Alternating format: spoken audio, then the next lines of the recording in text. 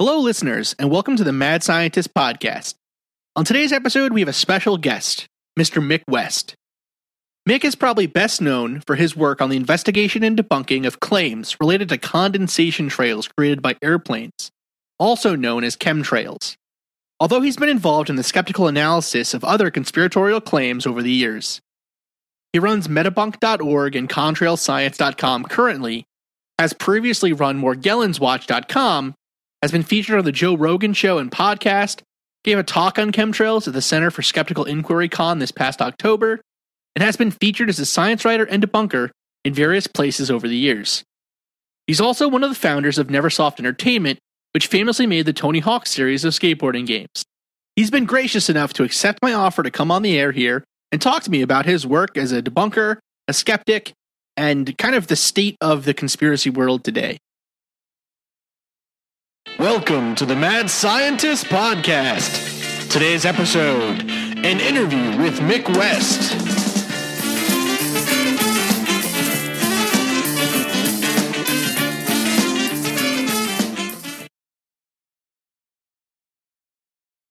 Well, so tell me a little bit about yourself and your background. Well, my deep background, I guess, is that I used to be a video game programmer. I spent a number of years of my life programming video games, and then I kind of semi-retired from that a few years ago, and I started doing other stuff, just like I was writing for Game Development Magazine. And around that time, this is like about 10 years ago, I guess, I started getting interested in doing some debunking, scientific skepticism type stuff. Mm-hmm. And I kind of got into it at first just doing things on Wikipedia. And then I got interested in a few different topics and started writing various blog posts about them. And it just kind of something I've been doing ever since. Sure. Yeah, I really liked... So you run Metabunk and Contrail Science and also Morgellons Watch, which is what actually brought me to asking you to be on the show.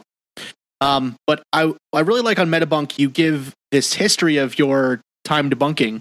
And you talk about when you were a kid, how you had a book that you read that kind of scared you, right? And then learning more about the paranormal, it was a paranormal story. And so learning more about it kind of changed that.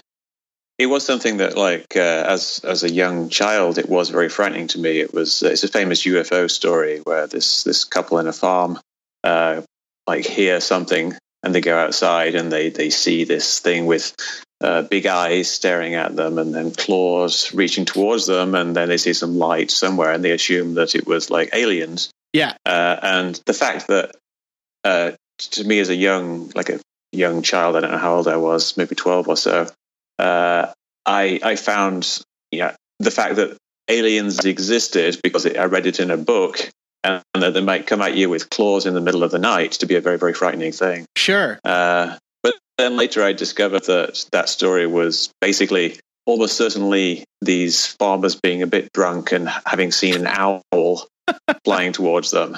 Right. And that was quite a relief to me. And then, when you find out things have a more mundane explanation, it makes you wonder what other things also have more mundane explanations. And I just kind of got interested in figuring out what the explanations of things are. Mm-hmm. Yeah, it's funny actually reading that. It reminded me. So I actually had pretty much a very similar, I guess, sort of beginning in this sort of field where I had a book. I still have the book actually, and it's called Mysteries of the Unexplained. It's like this big kind of like encyclopedia on spooky stories and weird things and whatever. And I remember one of them that really scared me was the Flatwoods Monster, which is this UFO case that happened in West Virginia. And I remember going and for a long time as a kid, I was so scared. I was like, I'm not going to learn about it. I'm not going to read anything else. Don't look at the pictures, whatever.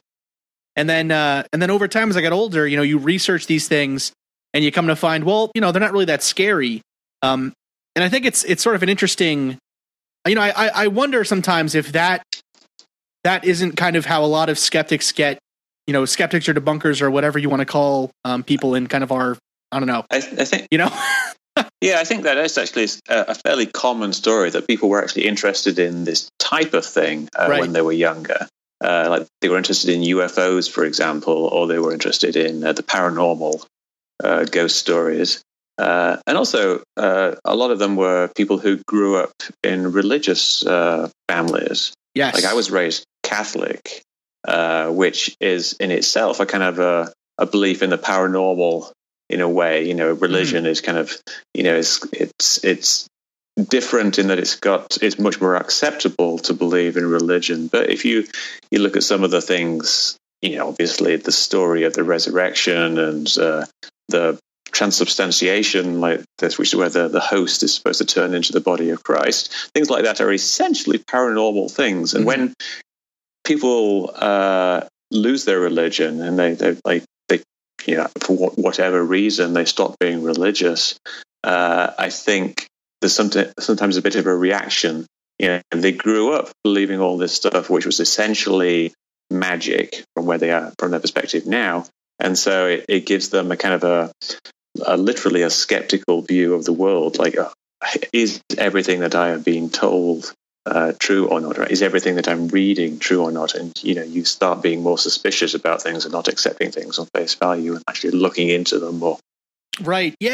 I actually think I often, so I love looking at these things from sort of a philosophy of science or, kind of a sociology sort of view, right? Where there's this whole idea that these kind of conspiracy theories or these belief in irrational kind of things or things that aren't really provable they ebb and flow, right? So there's always this talk every couple of years about an occult revival or a conspiracy revival in the United States. And I often wonder, if you look back at the history, there's really no evidence that it's a revival. It's sort of something that's always been there. But I think what you just said was really interesting about the religious background, right? So I was raised Catholic as well. And I often wonder if having that kind of structured or very, so this, you look to what the Pope says, or you look to what the church proper says, right? Versus say in America, where there's this feeling of, I don't know, religion, I feel like in the United States is very democratic in many ways. There's so many offshoots. Lots of small churches where it's very personal. Exactly. And so even your view into these mysteries becomes subjective as opposed to objective. And I wonder sometimes if that's not part of the reason why the United States has such seemingly a thriving conspiracy or, ghost hunting kind of society. But I don't know. I mean, I think that's a good possibility if you think about how people respond to authority. Mm-hmm. When I grew up in England, and I respected authorities. Like if I read something in the encyclopedia, I thought it was true. And the church was the church, and whatever the church said was true. And there wasn't that much variety. Like in England, we had 3 channels of TV, and we had maybe 2 different types of church. We had, the Anglican Church and the Catholic Church, and maybe there's some others, but I'd never heard of them. Whereas you come to America and you have all these different churches, strange churches, which strange to my mind, like the Mormons. Right. And I had no idea that they have some very, very strange beliefs from my perspective as an English person. Sure. And, even stranger things like Scientology, but that's just getting way out there. But also, America had a lot more TV channels as well. So there's this diversity of opinions and diversity of authorities, I think, that characterizes the American experience to a certain degree as being different from the British experience. So one thing that's often, it was actually something that you had mentioned as well in a I think you were on Joe Rogan's TV show. And you were discussing contrails and how they form. And, so one thing with contrails that I think is very funny. So I'm trained as a chemical engineer, and one of the problems that we give to kind of second year chemical engineering students is calculating the necessary flow around an airplane wing to cause condensation. right? So we give that problem of, what Reynolds, we use the Reynolds number, which is this dimensionless constant for flow. But I always think it's very funny that it's kind of something that is taught in university, right? This kind of, obviously it's simplified down to the point where you can solve it analytically, but still this, I always think that's kind of funny. Whenever I hear about chemtrails, I'm like, well, I give that problem in class and it's not the way you think it is, But the one you were talking about there, the flow over a wing is just one of the two types of contrails. The more common one is actually the one that comes from the engines of a plane, which is the caused by the water in the exhaust. So it's not actually it's not actually like the eddies around the wingtip. It's no, that does. There's a type of contrail called an aerodynamic contrail, and another one called an exhaust contrail. And the fact that there are these two different types of contrails just confuses the science. Sure. And that means that people who believe in conspiracy theories, if they see the science as being a bit confusing, then they're much more likely to reject it out of hand. Right. And the science is actually relatively complicated. Sure. Even stuff like, if you drop the pressure of a gas, then the relative humidity increases. That's meaningless gobbledygook to most people. Mm-hmm. So it's, even though, you could say, oh yeah, we teach that at university, they're like, well, so what? The university is funded by the government and they just teach a bunch of lies there. Right. Well, that's actually the part that I think is so fascinating, right? So the thing that you had mentioned, I went off on a tangent there, but the thing that you had mentioned was that there's a, chemtrails is almost a gateway drug to other conspiracies, right? Yeah. And that's kind of what we find. I've found, at least in now, so I've been doing this show for only 8 months, say, but I've had a lifelong interest, and I help with another show doing research for them and providing kind of a scientific side to things. But one thing I've found is there's this very concerted effort, or this desire for everything to fit within one worldview, right? So contrails are part of, what was that one? Jade Helm, right? It's part of the government trying to turn us into effeminate zombies or whatever it is that they think. Yeah. I was wondering if you could, how. So this is. I originally contacted you because of Morgellons. So I was wondering, how did you get from that field to chemtrails, and also how do you think chemtrails fits in with the whole just kind of medical irrational medical fears or bad medical knowledge that's out there in general? Yeah, I think like you said, there is this desire for everything to fit together, and one of the things about being a conspiracy theorist is that if you believe one conspiracy theory, you have to believe every other conspiracy theory that is at least as plausible as that conspiracy theory. Like, if you believe in, say, the moon landings being faked, then everybody who believes that the moon landings have been faked will also believe that JFK was assassinated by the CIA or something like that. But they won't necessarily believe that the Queen is a reptile from another dimension. But if you do believe the Queen is a reptile from another dimension, then you pretty much are going to believe everything. So there's this kind of spectrum of beliefs. But people automatically want to have consistency in their beliefs. So if they have something that is not consistent, then they'll just kind of change their beliefs, or they'll gloss over it. Excuse me. So with chemtrails and Morgellons, those are kind of related in a way. I would say Morgellons in a way is less ridiculous than chemtrails, because the Morgellons is essentially people thinking that they have some kind of disease. Which is, a reasonable belief. Whereas chemtrails is the belief that the government is spraying chemicals out of the air, in this huge conspiracy that's been covered up by the entirety of science and journalism and meteorology, and every country in the world is in on the thing, and they've been doing it for 50 years. And it's basically the biggest thing ever, which is a much bigger conspiracy. So people who believe in chemtrails, quite are likely to be able to believe in things like the Morgellons disease.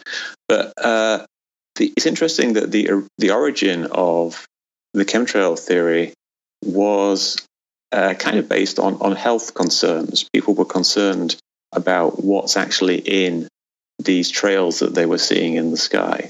People noticed contrails, they hadn't really been paying attention before, and then they see them for the first time and think, what the heck is that?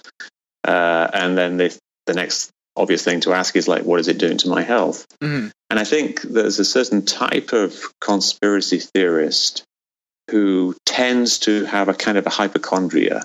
Mm-hmm. They're very concerned about their health.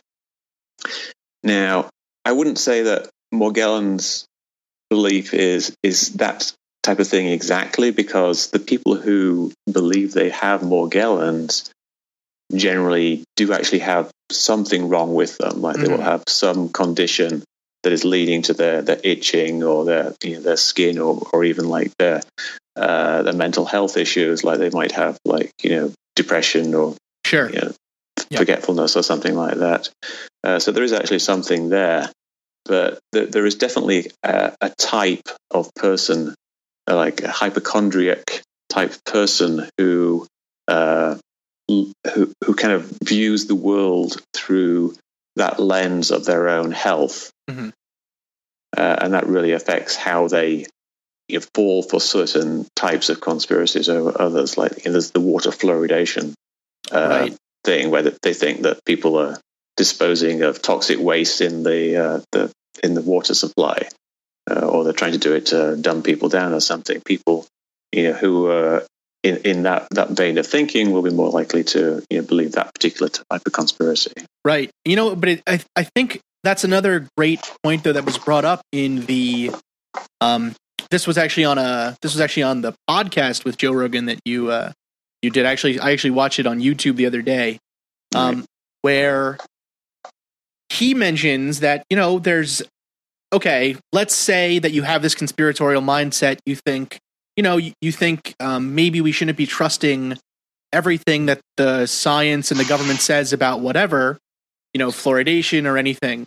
But then they don't investigate things that are really going on, right? I find that fascinating when, you'll go on to Reddit, say, and, you can spend hours on the conspiracy, subreddits and whatever, and they're talking still about Pizzagate, right? And not talking about an effort by, big petrochemical companies to keep carbon dioxide flowing to the atmosphere, or, there are these interesting or historical ways that say, the environment has been polluted, or science has been curbed in interesting ways to try to fit a narrative.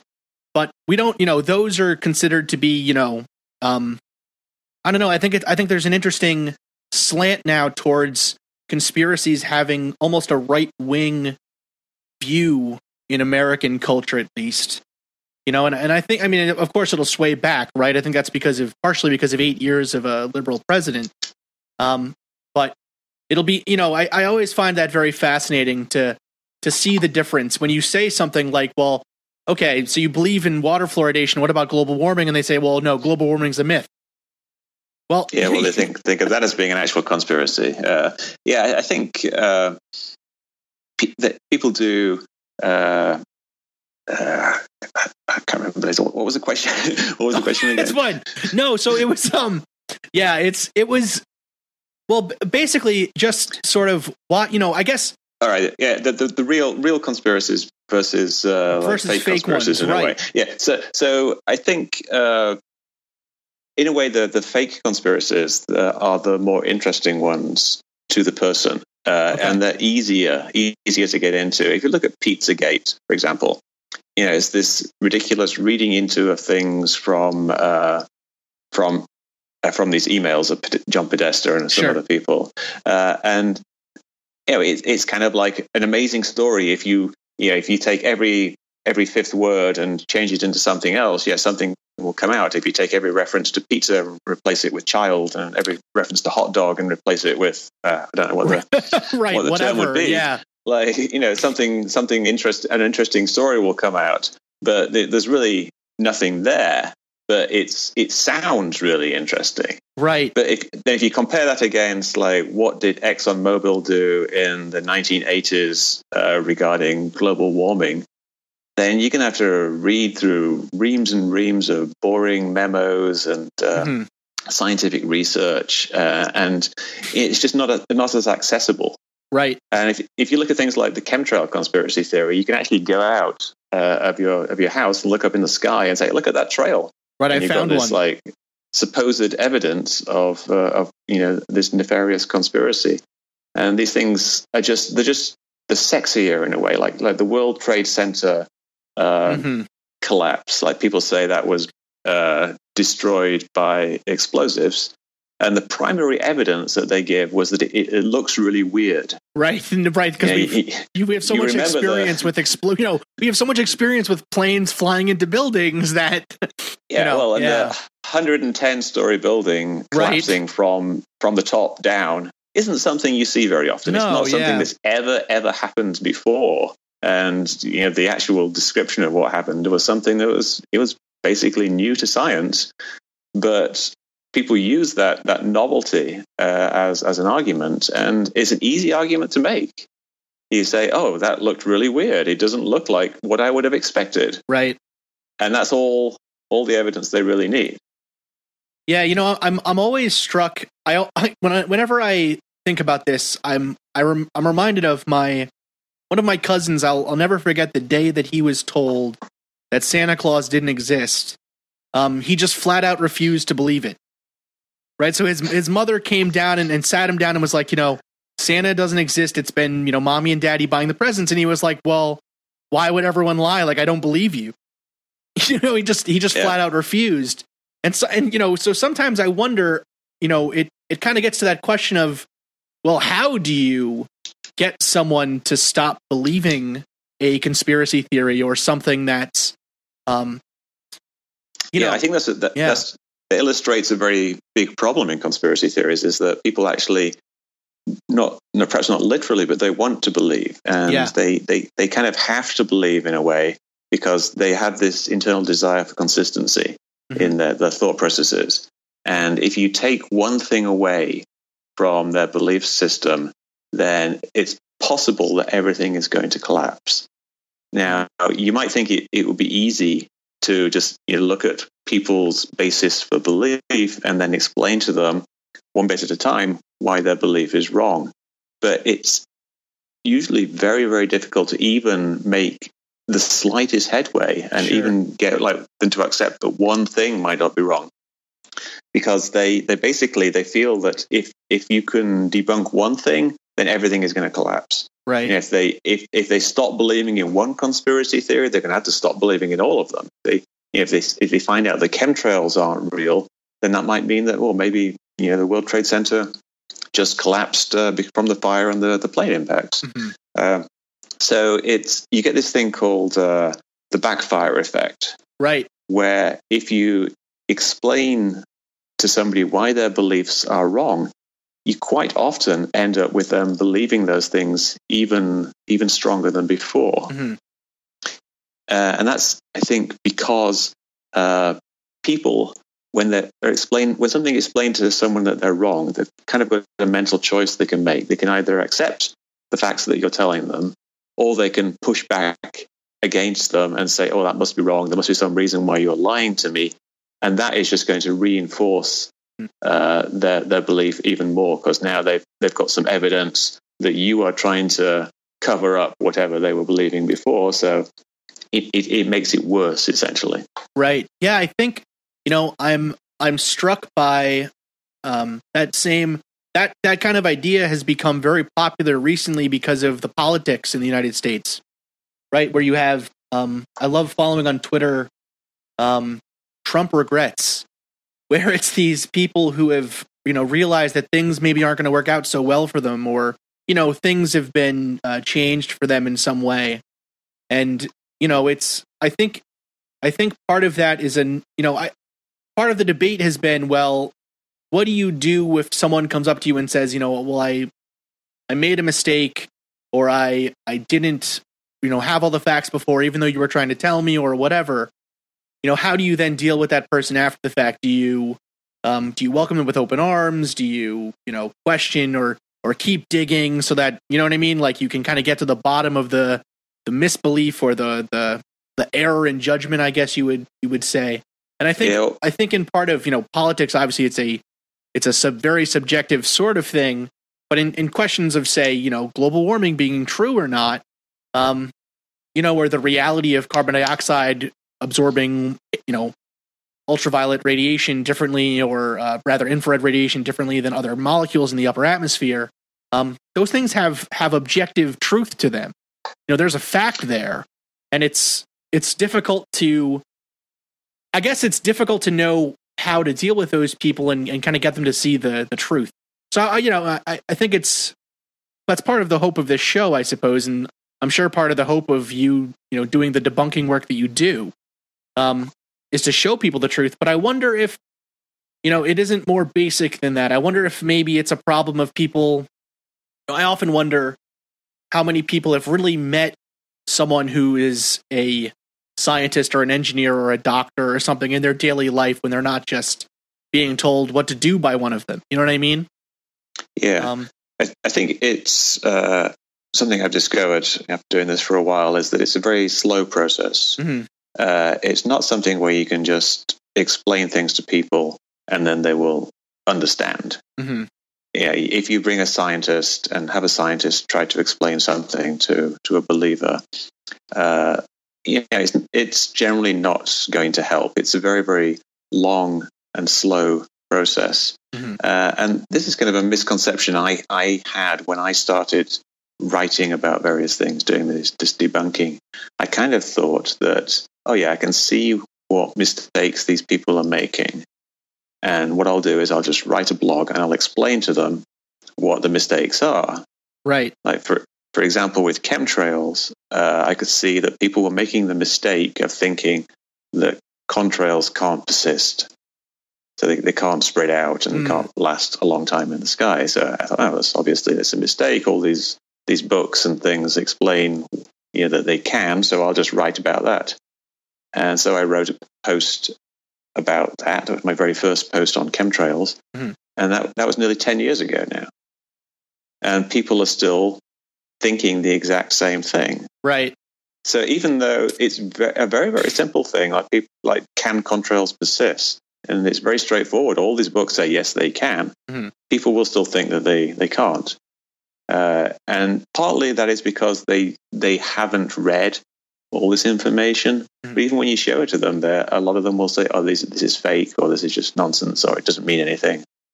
Have you seen the show Westworld?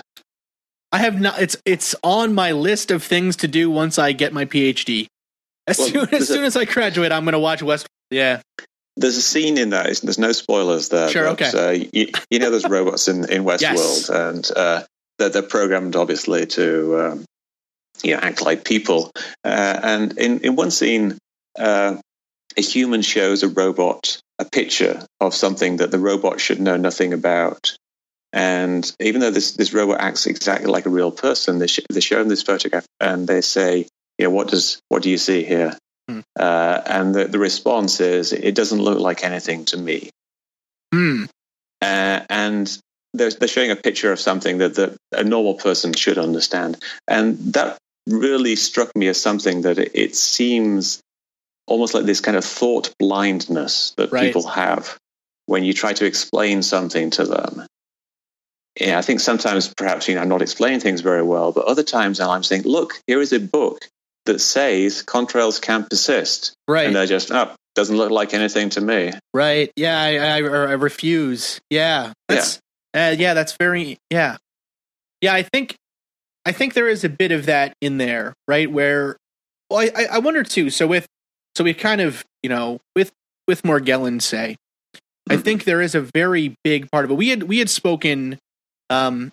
had spoken via email, right, when I first asked if you'd like to be on the show, about how there was almost a desire to believe anything but that there may be a psychological component to whatever is ailing you, right? So these people maybe are suffering from something like, a delusional parasitosis, or it could be, it could be something as simple as just an anxious tic, right?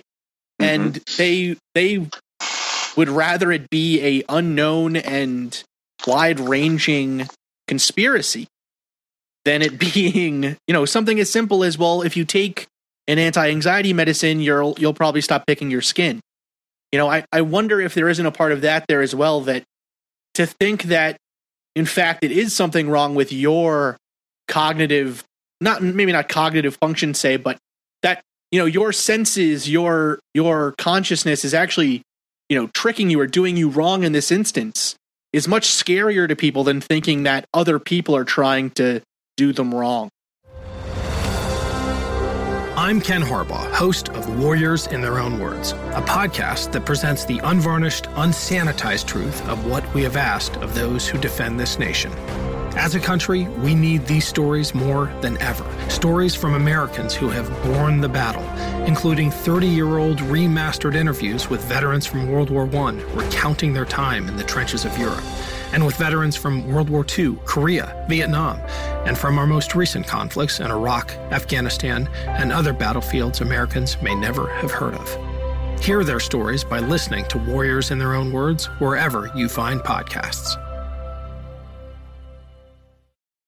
Yeah, I agree. I think there's actually a couple of things going on there. One is that people rejecting that there might be some mental component, but there's also people wanting a diagnosis. Now, in medicine, with things like itching, often if you go to a doctor and you say like, "Oh, my skin's itching," they might have no idea, and they might do some tests and they might not find anything. And I think I read that somewhere around like 1/3 of all cases of itching presented to a doctor are not identified, don't have an identified cause. And people are unhappy with that. They think that if they go to the doctor should be able to tell them what is wrong with them. They want like this very specific, concrete cause that they can then take some drugs for. They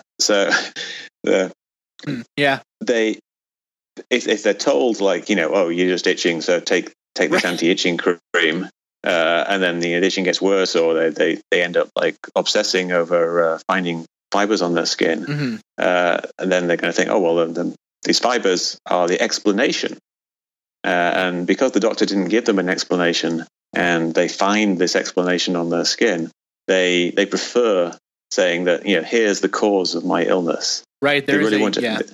Yeah, they want to have an actual cause and not just it be some kind of mysterious thing that's going on.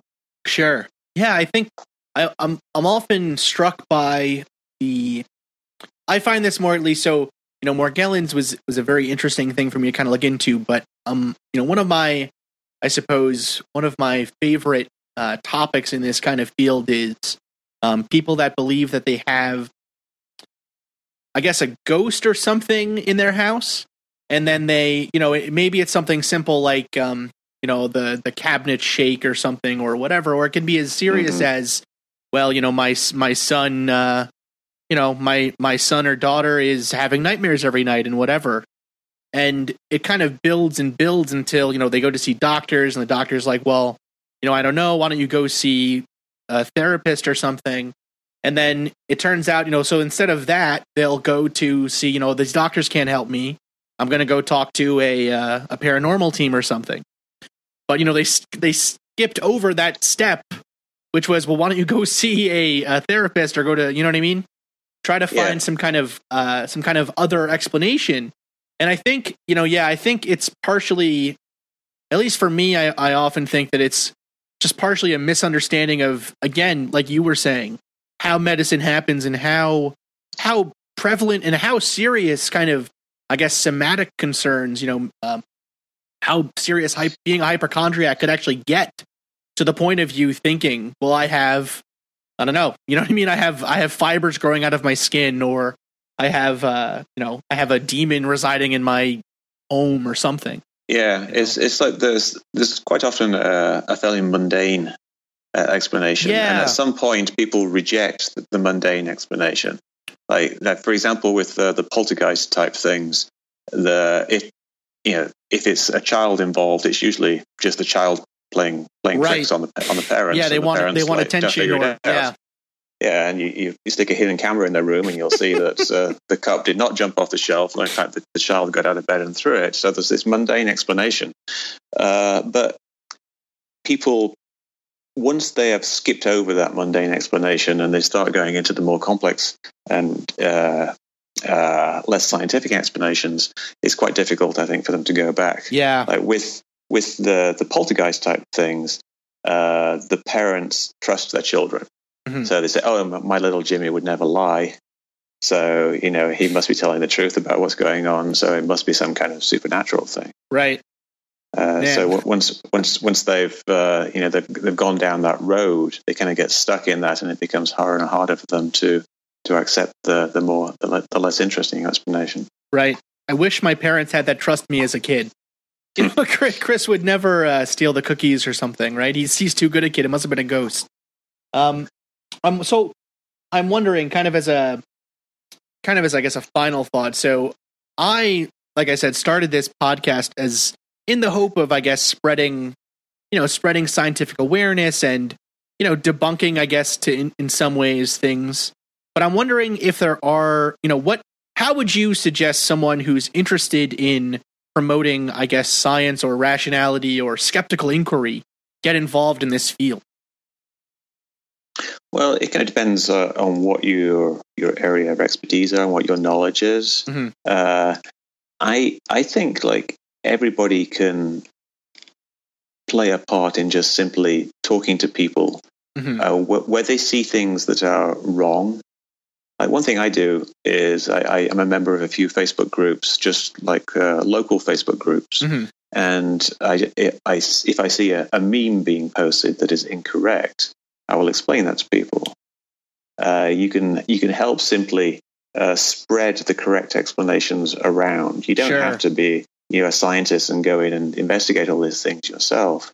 A lot of the stuff that I do is just looking stuff up on Google and seeing what the real thing is. Like if I see some meme that says like I don't know, like ibuprofen is toxic. I'll look at the source of that and see if it's true or not, and then I'll explain to the person that that it wasn't true. Right. So, if you're an actual, if you've got a bit more scientific knowledge or some mathematical knowledge, then one thing you could do is look at the Wikipedia pages and contribute via editing pages on Wikipedia that aren't perhaps the highest of quality. Some of the stuff on whatever paranormal or conspiracy theories. If you can just go and correct stuff on Wikipedia or make it more accessible, I think that's is a great way of contributing. There's actually a project on Wikipedia, the Guerrilla Skeptics on Wikipedia. Which is a group of people who will edit articles on Wikipedia from the skeptical point of view. Like they will edit, say, articles on homeopathy or alternative medicine or other things like alternative science theories, like the electrical view of the universe or whatever. And they'll go edit those articles with good references to the actual standards of Wikipedia. And taking part in something like that is a very valuable thing. Yeah. Some people will also like start their own blogs and podcasts, which is also good. But you got to realize that it takes a while to get things like that going. Sure. Yeah. If you're not going to do it for the long term, then you may as well not bother. You'd be better off either working with somebody else or doing things like the Wikipedia things. Because a lot of people will start a blog and they'll make 2 posts and then they'll just forget about it because it is a lot of work to keep going. Sure. And similarly with podcasts, I'm sure, as you know, it's initially you don't get very much back from it because you've got to build an audience, and so you can't expect to suddenly become this great debunker and have everybody listen to you. Like I've been doing it for a long time and I still don't get that much traffic on my sites. Yeah, great. Well, all right. So thank you so much for coming on and agreeing to talk to me. You're welcome. This is, again, everyone, this is Mick West. You can find him on metabunk.org and contrailscience.com. I got the endings of those right. That's right. But, good. They both work either way. Yep. Okay. Phenomenal. And where else can people find you online? Metabunk is where I spend most of my time now. I used to do the Morgellons Watch blog, but Yes. I kind of haven't really been updating that because not a lot has really been happening in the world of Morgellons. Yeah. So. All right. Great. Okay, cool. So, well, thank you again so much. You're welcome. And that's the end of this episode. I just wanted to thank again Mick West for deciding to come on the air to talk with me. Not a huge podcast at this point, as I'm sure all of you guys listening know. And so getting the help, or at least having someone of his kind of level in this field reach out, really makes it a lot easier to kind of get a footing and also to feel included in this world that, I think is really important for a lot of people to become included in. Our world is becoming more and more fractured, sort of driven more on partisan kind of lines, I guess. And so it's getting harder and harder to see what the truth of something really is. Depending on what news station you watch, you'll hear that story A is true, story B is false. You'll get differing views on the same exact pieces of information. And so I think it's really important that people sit down and think about these things for themselves.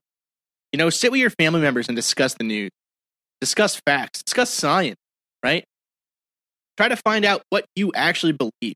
Are the things that you believe consistent overall with your whole world, right? And obviously there are some things that we can't really say too much about, right? As Wittgenstein said. But there are always pieces where there is truth to the matter, right? Our powers of science and empirical thinking have really helped us a lot in our modern world. And so to just kind of throw them away, right? There's this really funny thing I keep seeing online all the time that says, it's not reals, it's feels. Just basing your belief on something because it makes you feel good. Probably not the right way to go.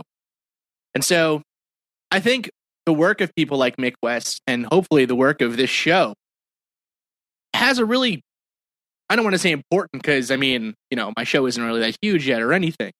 But you yourself can go out and promote scientific ideas. You yourself can go out and support rationalism. You can ask your friends, well, why do you believe that thing? Is there any proof for it? Can you send me some facts? Can you get me a source, a really good source? A lot of these things, a lot of these questions we have, we can answer for ourselves. And so I think it's really important and a really cool thing that we can actually just go out and do that with the power of the internet. The music this week comes from Berg, spelled B-H-R-G, which you can find on SoundCloud.com. This type of music is called chiptune, which is inspired by 80s video games, which I think is really cool. So it kind of uses a lot of lo-fi 8-bit sounds and stuff. And so this specific artist here, Berg, uses Nintendo Entertainment System sounds, which are really awesome. Anyways, you can find his stuff at soundcloud.com/BurgerKing, spelled BHRGERKING. This song is called Danger Meat.